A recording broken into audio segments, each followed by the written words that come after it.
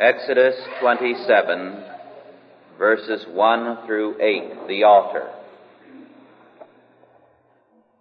And thou shalt make an altar of shittim wood, 5 cubits long and 5 cubits broad. The altar shall be 4 square, and the height thereof shall be 3 cubits.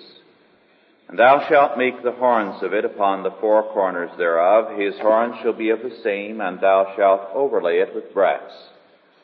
And thou shalt make his pans to receive his ashes, and his shovels, and his basins, and his flesh hooks, and his fire pans.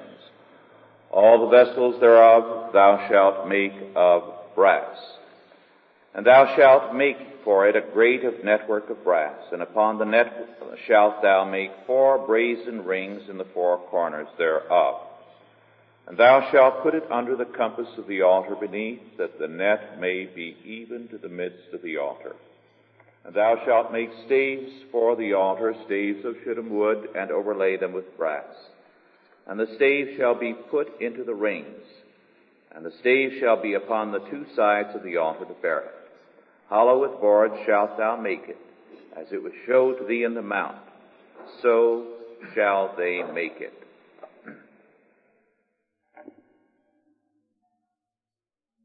We have in this passage the directions for the construction of the altar.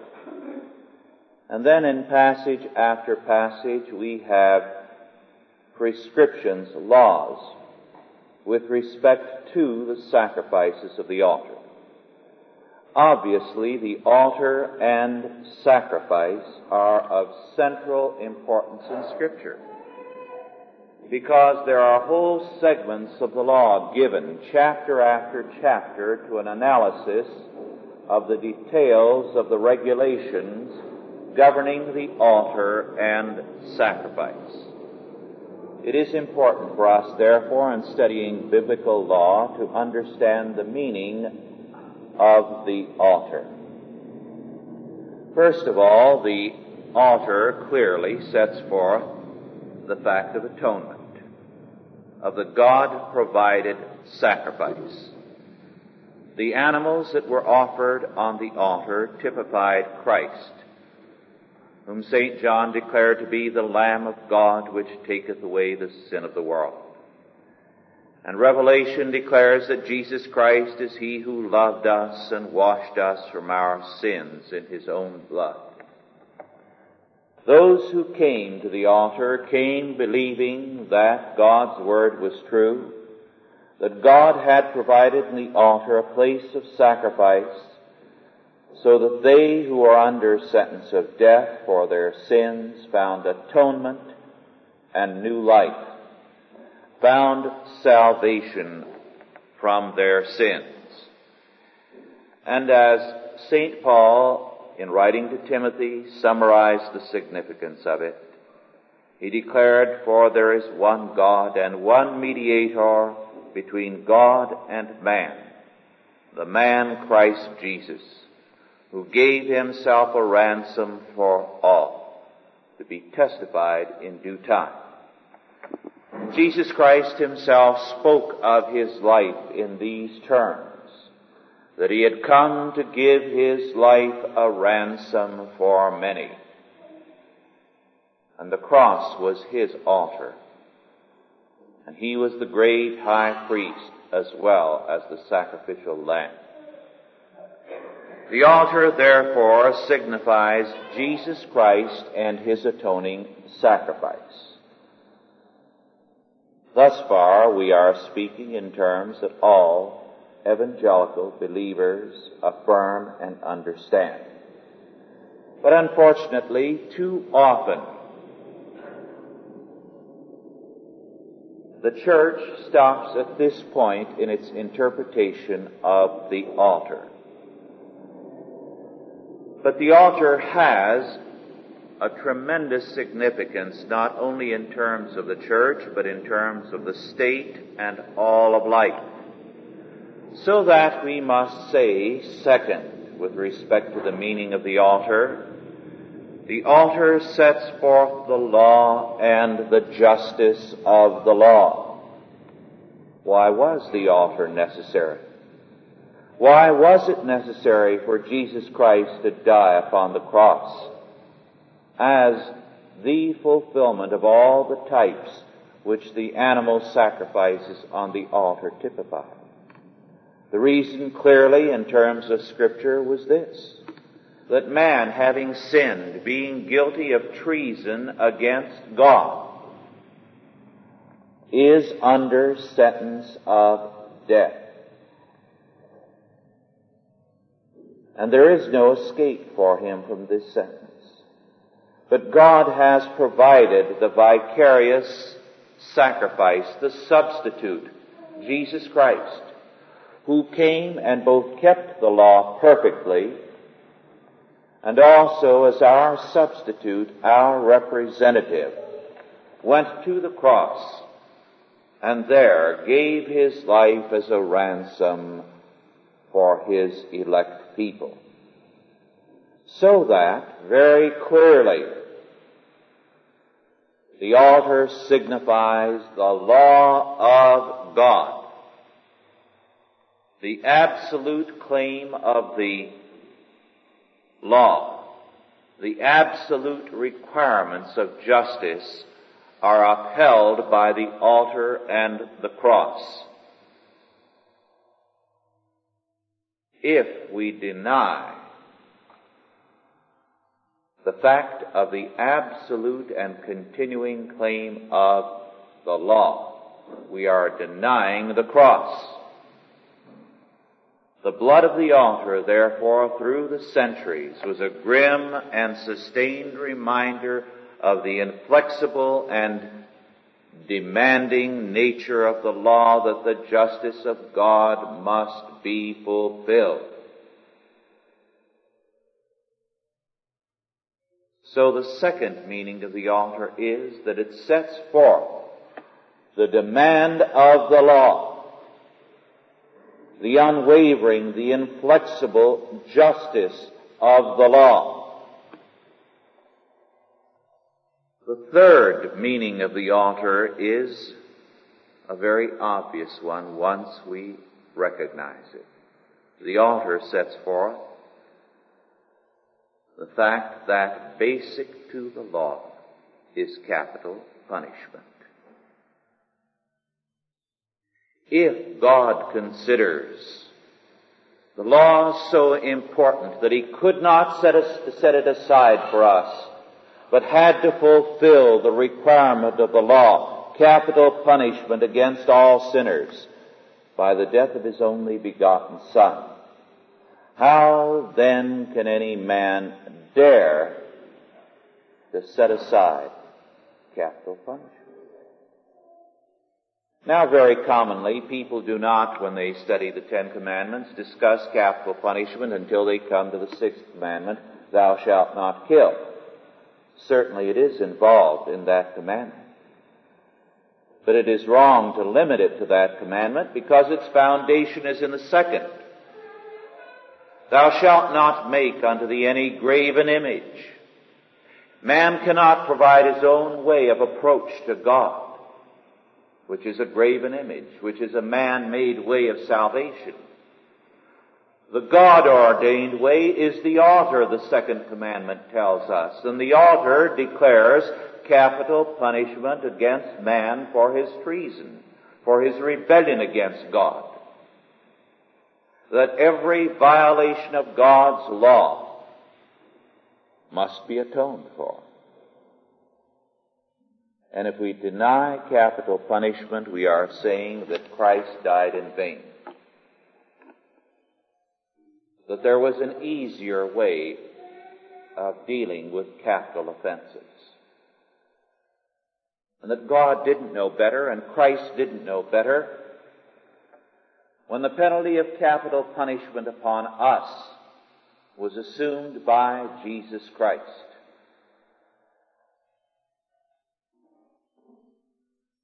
Capital punishment is either basic to the law, or else the altar was a horrible and bloody mistake, and Christ's cross was indeed then foolishness. But the altar cannot be bypassed.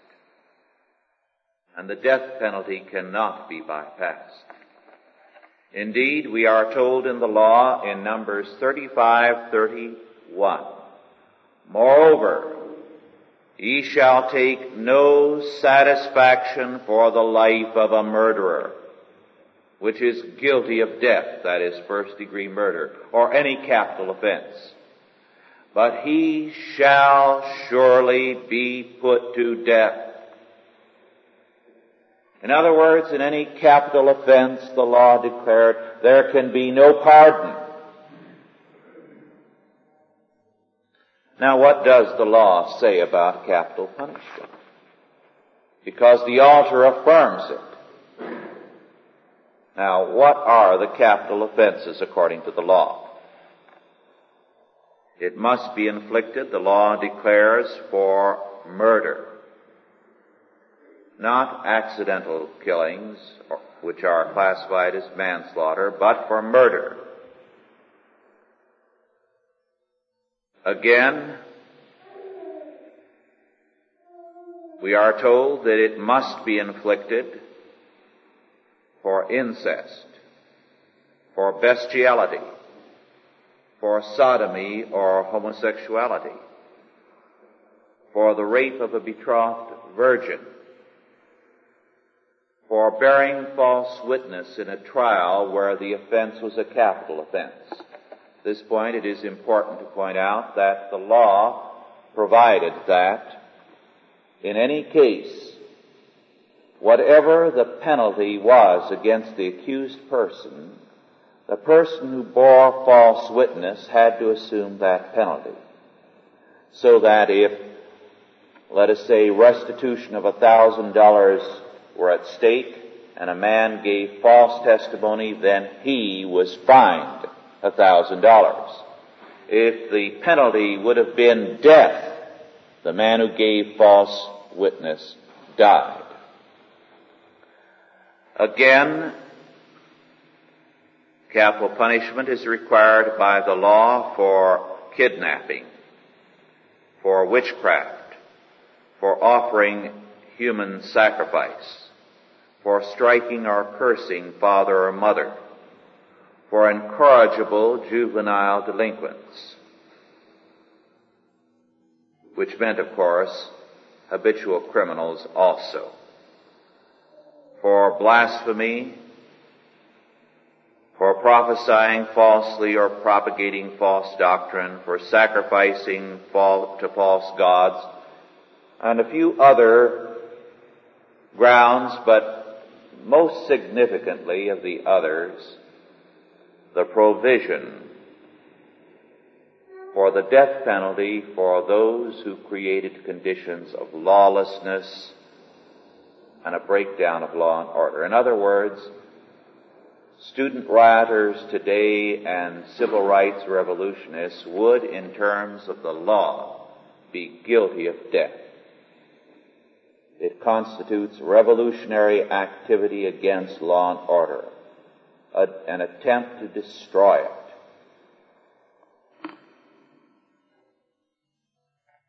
This, then, is the law with respect to capital punishment. This law is very clearly grounded in the fact of the altar, in the fact of the death penalty, which was required by God against us and assumed by Jesus Christ. Sin is treason to God. There can be no remission of the penalty, and Jesus Christ assumed it. And he did not come to set the law aside, he declared, but to fulfill it, to establish it. Not one jot nor tittle was to pass away.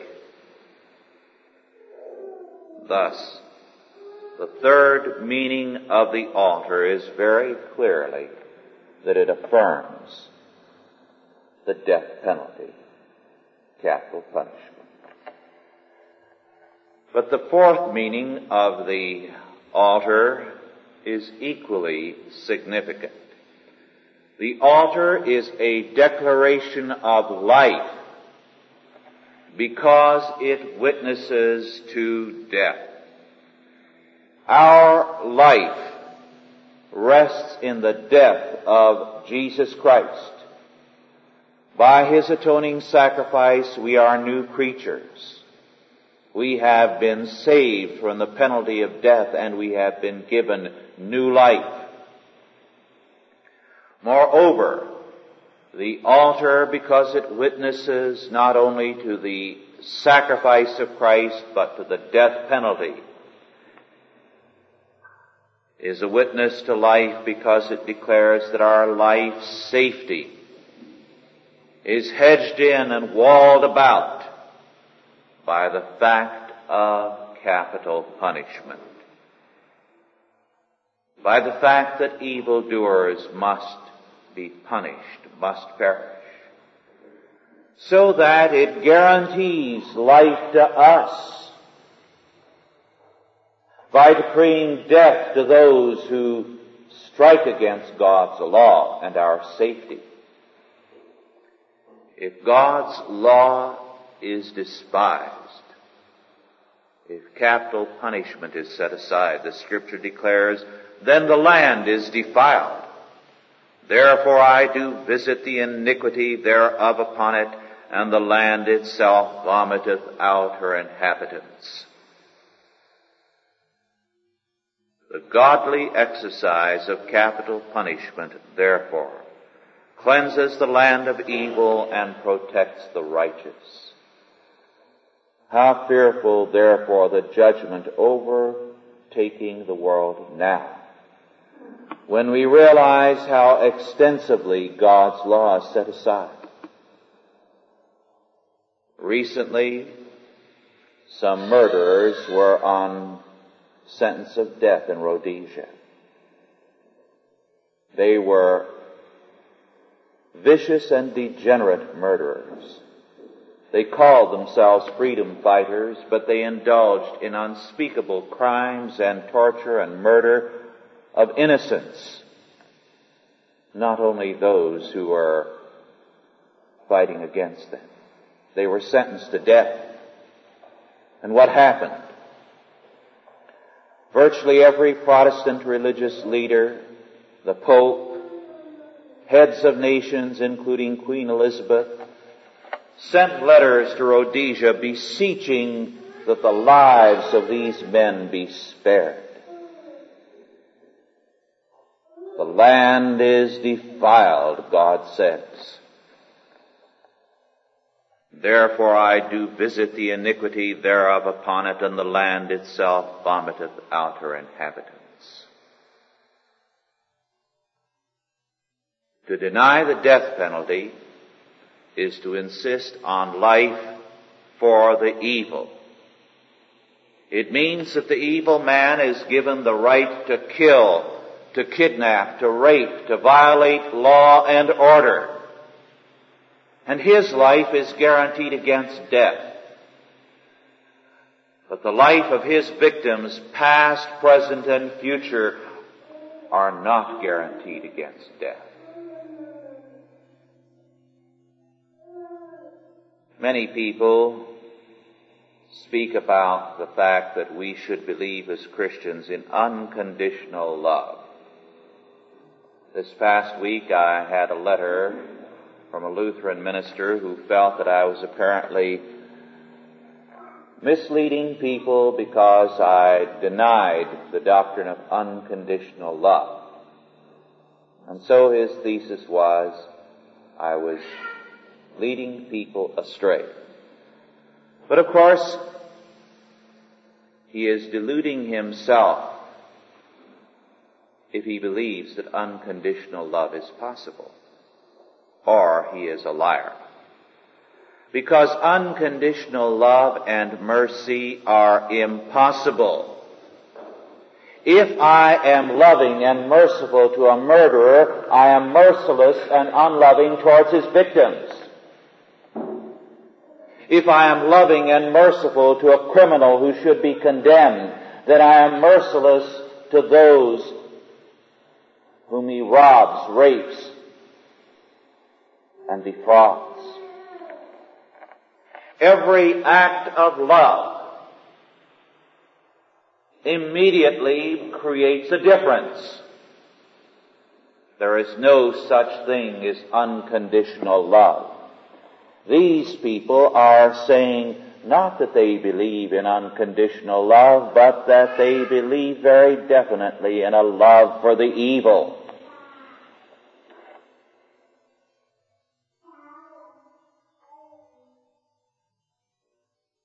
God declares as he enforces the law of the altar, death, ye shall not pollute the land wherein ye are. For blood, it defileth the land, and the land cannot be cleansed of the blood that is shed therein, but by the blood of him that shed it. Defile not therefore the land which ye shall inhabit, wherein I dwell. For I, the Lord, dwell among the children of Israel. This comes from Deuteronomy 35, verses 33 and 34. All of Leviticus 26 and many another chapter declares the consequences when the fact of the altar, atonement, and the death penalty are set aside. It is especially fearful when Christians deny the altar in its full meaning. As leaders today in church and state are denying it, for as St. Paul declared, for if we sin willfully, after that we have received the knowledge of the truth, there remaineth no more sacrifice for sins, but a certain fearful looking for of judgment and fiery indignation, which shall devour the adversaries. This, then, is the meaning of the altar. It sets forth the fact that God's judgment against evil is death. And men find either refuge in Jesus Christ and his atoning sacrifice, and then in that new life uphold the law, or they despise the law and incur upon themselves the full weight of the judgment of God. Let us pray.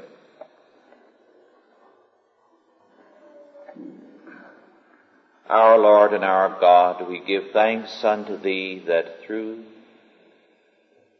Jesus Christ we have atonement, newness of life, and the blessed assurance of Thy protecting care in time and eternity. We pray, our Father, that in terms of this Thy word, we may stand fast, rejoicing in Thy law, rejoicing, O Lord, that Thine altar provides for death against all iniquity, and that Thou wilt purge this land and the world of its iniquity, and Thou wilt establish Thy righteousness in and through Jesus Christ, Thy Son, our Savior. And so, our Father, teach us day by day to walk in the confidence that the altar of Jesus Christ is our pledge and security of life, and the certainty of law, and the certainty of judgment and death upon evildoers. Our God, we thank Thee. In Jesus' name, amen. Are there any questions now? Yes. Well, I have been told about the Old Testament, the Old Law. We don't live under that anymore. That Jesus, when He came, established a new law. And I'm trying to get confused because I don't know nothing about it. Would you elaborate on that, please? Yes, this is a familiar thing, and it's antinomianism. The next time someone tells you this, and you will hear it over and over again from antinomians, tell them, does this mean that I am free now and you are free to go out and kill, commit adultery, steal, bear false witness, and covet? Is this your life now? Well, I think that they think that the teachings of Christ nullifies, New Day are against all of those things. I'm not sure. I don't know. Maybe I'm a neophyte. Well, yes. Yes, but the point is, you know they don't believe in going out and doing these things. So tell them, then, if this is not a law to you, what is it? Do you deny that this is a law? Well, if the Bible says it's a law, it's a law. Of course, I want it to be a law anyway. Yes, but of course, you see, what these people are doing is to reproduce the ancient Gnostic sin, which said the Old Testament God was the God of justice and vengeance and law and wrath, and the New Testament God is the God of love and mercy and grace. And this is Manichaeanism. It's as though there were two different gods. There is one God, one Savior, Jesus Christ, the same yesterday, today, and forever. God does not change.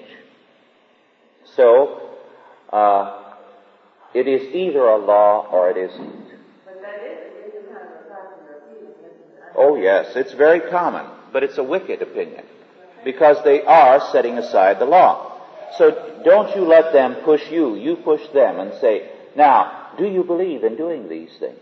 Are you in favor of doing them? Well, is it a law or isn't it?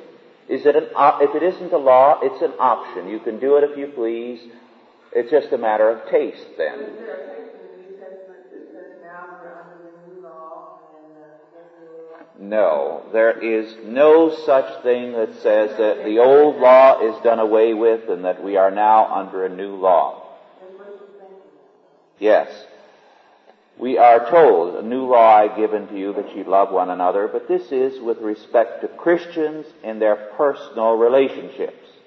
But he also goes on to say this is the old law. Now, over and over again we are told that the law still stands. St. Paul makes it clear. Thou shalt not kill, thou shalt not steal, thou shalt not commit adultery. These are all still valid. Nowhere in the New Testament is it denied.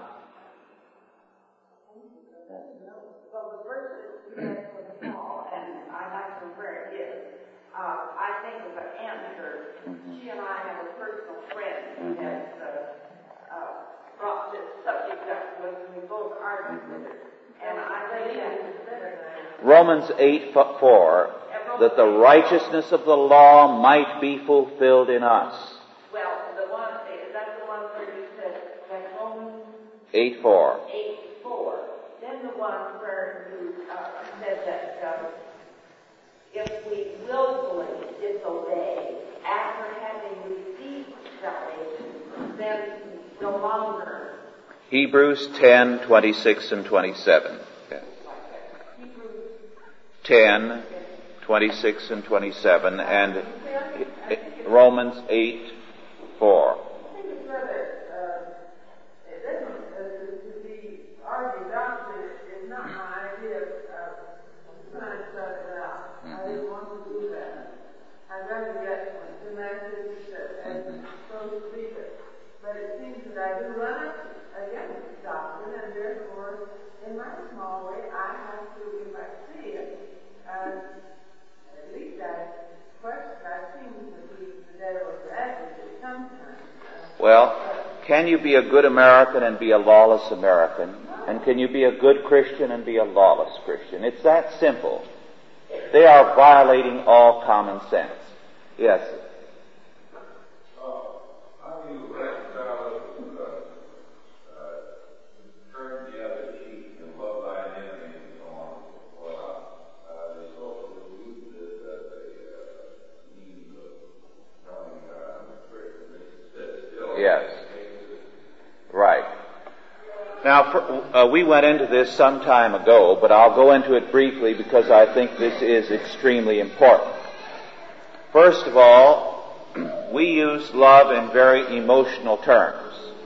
Now, over and over again, the love of neighbor and love of enemy is defined for us in Scripture. We first meet with a commandment to love our neighbor in Leviticus 19. Then we meet with it again, and there it is identified as the same as loving our enemies. Then we meet with it in Matthew 19 and in Romans 13. At each point, it is identified with a second table of the law. What is it to love our neighbor? Thou shalt not kill. Respect his right to life. Thou shalt not commit adultery. Respect the sanctity of his home. Thou shalt not steal. Respect his property. Thou shalt not bear false witness. Respect his reputation. Thou shalt not covet. Do these things not only in thought, word and deed, but in thought also.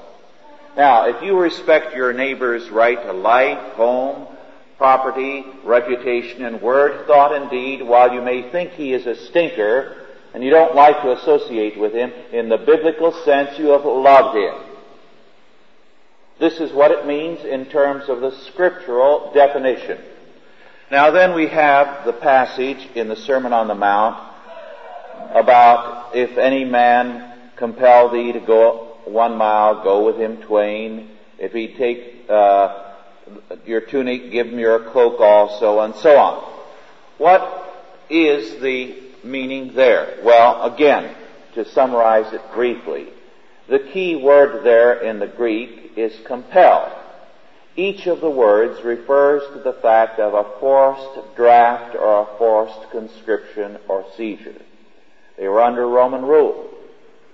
At any time, in time of an emergency, the Roman government could tap you on the shoulder and say, all right, you're needed for 1 mile or 2 miles to do some work, to do some hauling, to do some road work. We have an emergency. Or we're confiscating what you have because it is needed. And our Lord's attitude was, in such a case, you don't resist. You go along with it. Be realistic. And you're far better off if you cooperate. Now, to give you a very realistic illustration, when I was in Nevada, I faced this sort of thing in that, in case you're not aware of it, if you're at any time in any area where there's a forest fire, you can be tapped on the shoulder and they can take you and command your services absolutely. And you're on duty no matter what. And if you have a business suit on or whether you are fishing or hunting, you're put on the fire line and you do what you are told or it's a serious federal offense. Now, I've seen many a man, in fact, I've been on the line. Of course, I always went immediately because I knew if I didn't, I would have been asked. So what happens? All right, some Californian is up there and suddenly there's a fire. A time or two they caused it. And they're told they've got to drop everything and fight fire. And they bellyache and they grumble. And they act as though it's an imposition. What happens? You should see the work they're assigned to do. They get it in the neck. They work them. They work them deliberately. They give them the roughest, the toughest, the dirtiest jobs. Well, I found out very quickly because I was one of the first volunteers to turn out because I felt a person should fight the fire. It was a menace to everyone. Very often, you got the easiest jobs because you were a volunteer. Now, our Lord was saying, in effect, the same thing. Don't be stupid. You're living under an oppressor. Be realistic in the circumstances. Turn the other cheek. You're going to get a lot further. If they compel you to go 1 mile, go with them twain. If they ask you to come on the firing line for so many hours, say, surely, I'm glad to help out. You're better off doing it.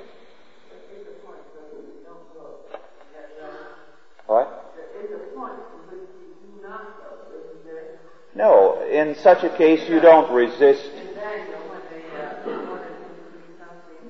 This is different, where there's a moral issue at stake.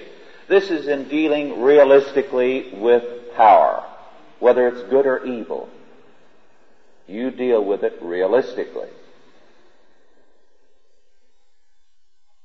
Yes. Well, along the same line, I've had this question ever since you've been delivering the sermon.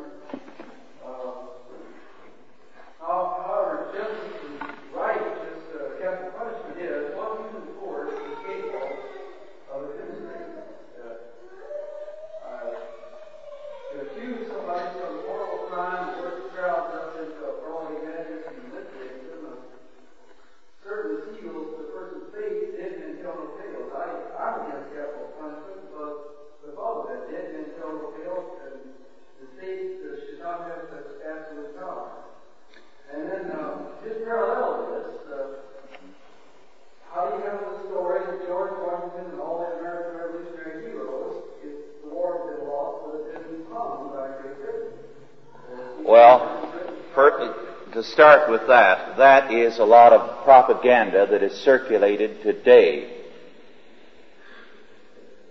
But there's not a word of truth in it. If Britain had done it, it would have been in violation of all British law. There's no doubt that probably a few Britishers did talk about it, and they may have had designs. They were not guilty of treason. They were not guilty of treason. Because what was the so-called American Revolution? It was not a revolution. It was the War of Independence. Every one of the American states was an independent country. They had their own constitutions or charters. They issued their own money. They had their own courts, their own government. They had no connection with England. They were not under the British Parliament. They had in common with England the same monarch. King George III was the King of New York. He was the King of Virginia. He was the King of Massachusetts. And they all paid their respects to him as king of their particular realm, not as King of England. He was their king. He was a feudal king. Now, what happened? Each of these independent countries, which had only one link with England, that is the royal governor, who was not under Parliament, he was under the king. He was the king's representative, and he had certain veto powers. Parliament tried in the mid-17th century to take over and run the colonies, and the colonies resisted, and at that time they won. They refused to abide by it. So, this was during the Commonwealth period. Later on, King George III, during his reign, and King George III was a well-meaning man, but a good deal of the time he was a very seriously ill man and insane. Parliament took over. The king cooperated with this a good deal of the time. So that Parliament tried to destroy and set aside all the colonial governments and replace them with the rule of Parliament. Now, Parliament had nothing to do with the colonies. But after the French and Indian War, they tried to do this, and the colonies resisted. So they moved in troops. They tried to set aside the courts, the assemblies, the laws. It was an armed invasion. You can understand what it was if you compare it to the situation in Canada today. If tomorrow the British Parliament said the Canadian Parliament no longer had any rights, it was abolished, they could no longer have their own judges, that they were going to move troops in and quarter them in the Canadian houses and take over the country, what would it be? It would be an invasion by the English Parliament of another government. Because the only connection between England and Canada is a common monarch which constitutes them as fellow members of the British Empire, and a royal governor with very limited powers. Now, that was the constitutional situation. They had every constitutional right on their side. They were resisting an armed invasion by a foreign power. The Declaration of Independence never mentions Parliament or England, because they had no connection with Parliament or England. It is a Declaration of Independence from King George III, because King George III had violated the terms of his contract with each of the colonies as monarch. Now, everything you hear to the contrary is propaganda. If we tomorrow went into Canada and said, we're taking over Canada and we're hanging everyone who resists as treason, it would be about the same level as their attempt to say that Washington and the others were traitors. They had no legal leg to stand on. And you had a sizable element in the English Parliament throughout the entire War of Independence that maintained it was a thoroughly illegal war. And of course, Edmund Burke headed up the group in Parliament that fought this from start to finish. Now, the other part of your question, and our time is running out, and there are a couple of things I want to bring up. First of all, God requires it. So whether we like it or not, we have to go along with capital punishment. Second, God lays down the terms of it. The witnesses required, the kind of testimony required. Where the law of God is respected, then the terms will be respected. I do not believe this myth that the courts in the past have executed countless numbers of innocent people. I think this is a barrage that we have been subjected to for a long, long time to break down the integrity of our past courts. I think the courts are being broken down now by this humanistic sentimentalism. God's law says if a society does not protect itself by killing murderers and other criminals deserving of capital offense, it will defile and destroy the land. And I do believe that. And the land today is being defiled and destroyed because there are too many people who have no right to life under God's law who are ruling the land. Now, our time is almost over, but there are a couple of things briefly that I do want to treat. First, very briefly, this last week I think was extremely significant in the economic realm. And I think it is important to go into because we shall be subjected to this more than once.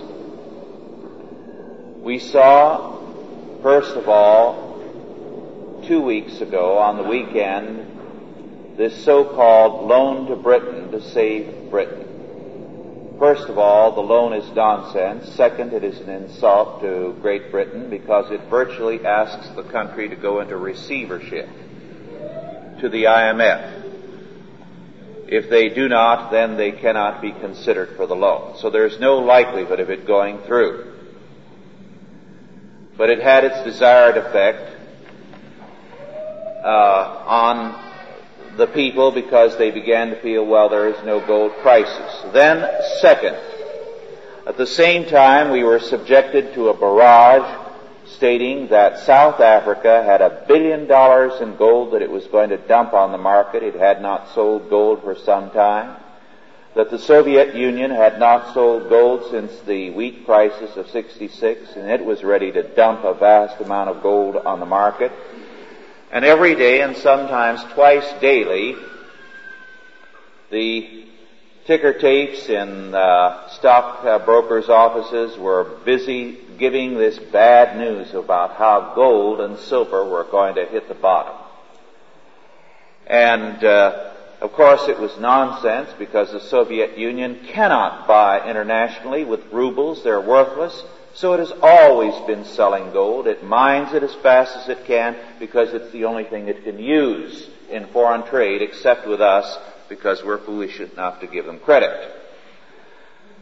So this barrage of propaganda this week began to take its toll, with these various reports saying that gold was going to go way down to next to nothing.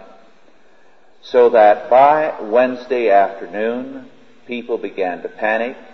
The report came over the wires that gold had dropped to $36 at closing time.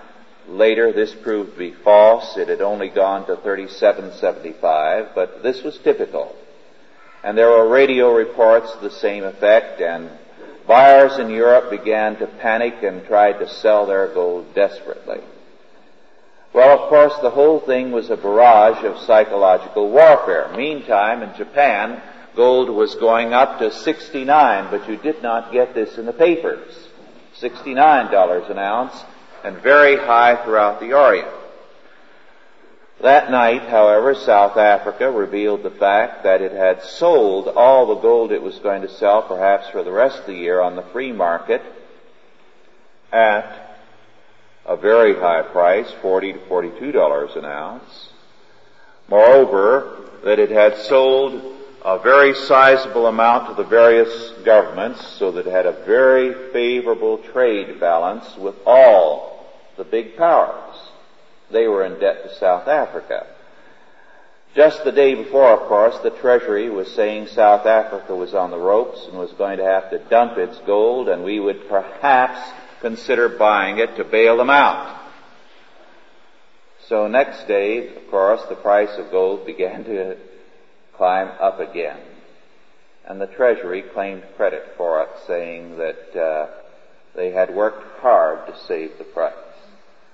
Now, this was nothing but psychological warfare, a vast barrage of lies. This we will get again and again. The only people who will stand up are those who stand in terms of real knowledge, principles. And this is important to remember. The psychological barrage will get worse as the economic crisis deepens. The other item I do want to bring up, someone brought up a couple of weeks ago the matter of these machines that will be practically human. I finished reading early this morning a book that deals with it, Richard R. Lander's Man's Place in the Dibosphere. I think I can best describe the contents of the book by dealing with a little bit on the jacket. What is the Dibosphere? It is a world of mechanized men and humanized machines. It may be described as the crossover point. It marks the end of a man-dominated world, the biosphere, and the beginning of a machine-dominated world, the Dibosphere. In other words, the purpose is to mechanize mankind and humanize machines. So, of course, he's confident that man is going to be converted progressively into a kind of a machine with all kinds of spare parts, surgery, manufactured parts, so he'll be half machine and maybe entirely machine sometime, and the machines will become human and self-perpetuating, self-repairing. What is the goal? This explains why the hippies and the student revolutionists believe what they do. It's going to be a work-free world in which man can live this kind of hippie existence, and it's just around the corner. Why do they want it? Well, the cloven hoof comes out here. The author writes, however, while complex machines do make mistakes and can be destructive, I have no fear of avarice, deceit, cupidity, fraud, guile, and all the rest from machines.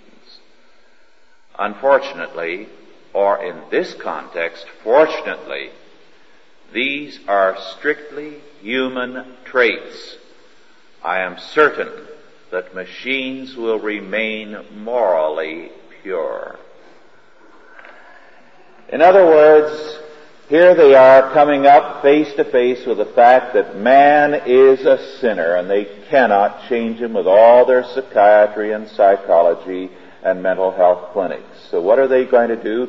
They are going to mechanize man and humanize the machine, and the machine which will rule the world will remain morally pure. Now, of course,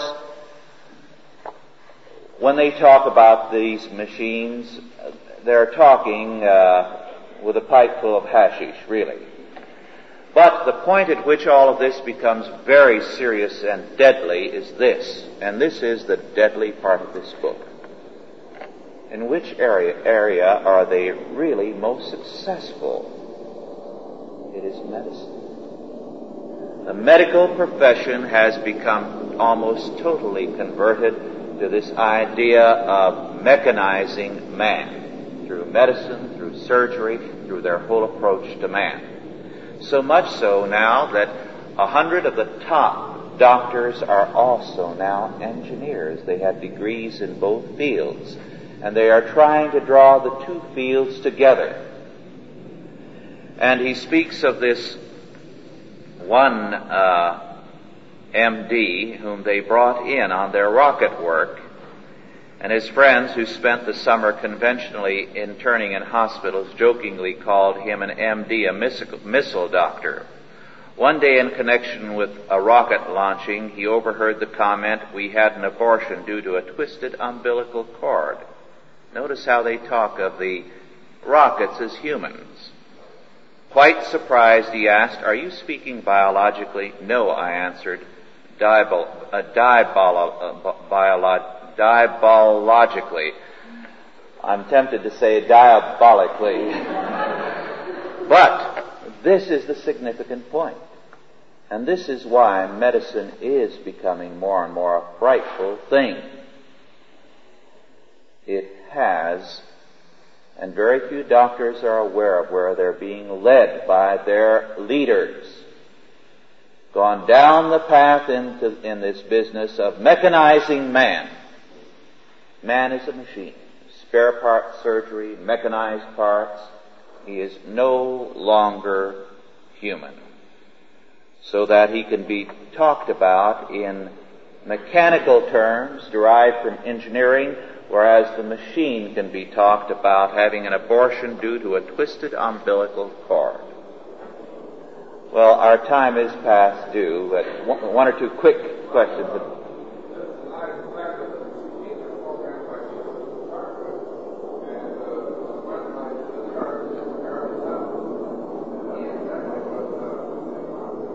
Well, I wouldn't be surprised if they hope that eventually the machines will program people. There are trends in that direction, yes.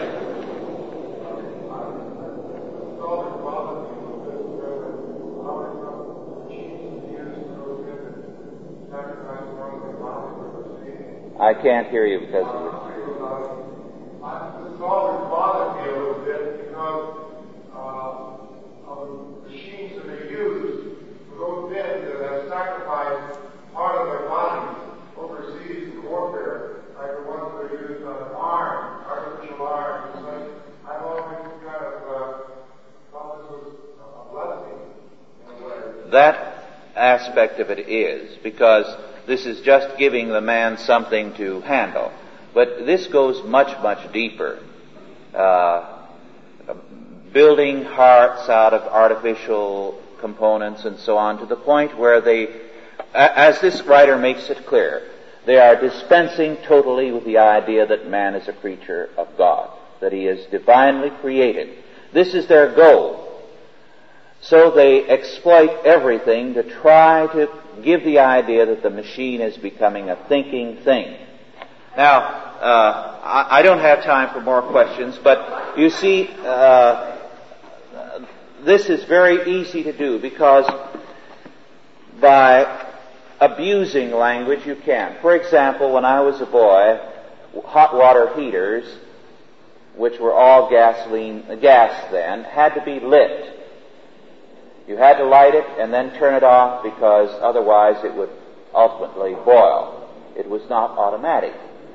So then, of course, they learned how to build them with thermostats so they would go on and off at will. Now, if you want to think as these scientists are, you would have to say that an automatic hot water heater is a thinking machine. But of course it isn't. It represents the thought of a man. But this is the way they are abusing language. Their goal is precisely this. They want a sin-free world, and they're going to get rid of man in order to have it. Well, our time is up.